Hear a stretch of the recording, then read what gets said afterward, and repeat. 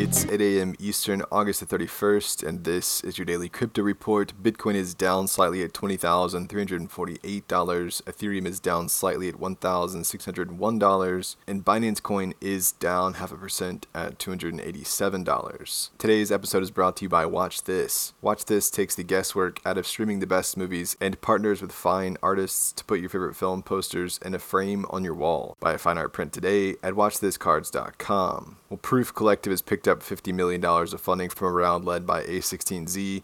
Their Series A will bolster the collective as it works towards its next NFT collection. CEO Kevin Rose said, "It's great to have this vote of confidence from some of the most respected investors in Web3." Well, the FBI has issued recommendations for DeFi investors regarding exploits in the space. The recommendations include doing research to see if platforms have done code audits. Their PSA said cybercriminals are increasingly exploiting vulnerabilities in the smart contracts governing DeFi platforms to steal cryptocurrency, causing investors to lose money. DeFi protocols were apparently involved in 97% of the cryptocurrency stolen through May the 1st of this year.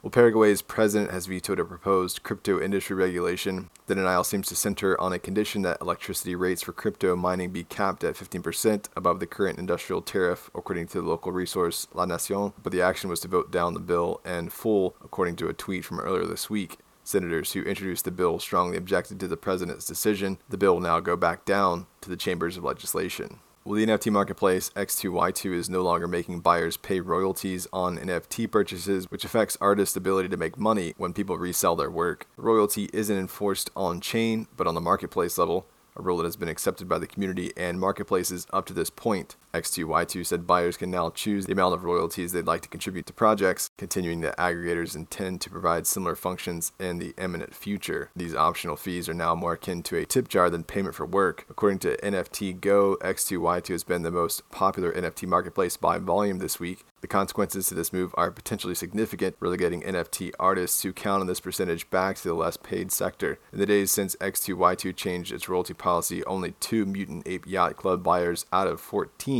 have chosen to pay royalty fees back to Yuga Labs. It's clear that monetization of some other form will be on the horizon if the creators cannot technologically enforce their fee. And finally, a British national is set to face extradition to the U.S. for his part in the OneCoin scam. The $4 billion scam sets Christopher Hamilton up for human rights violations.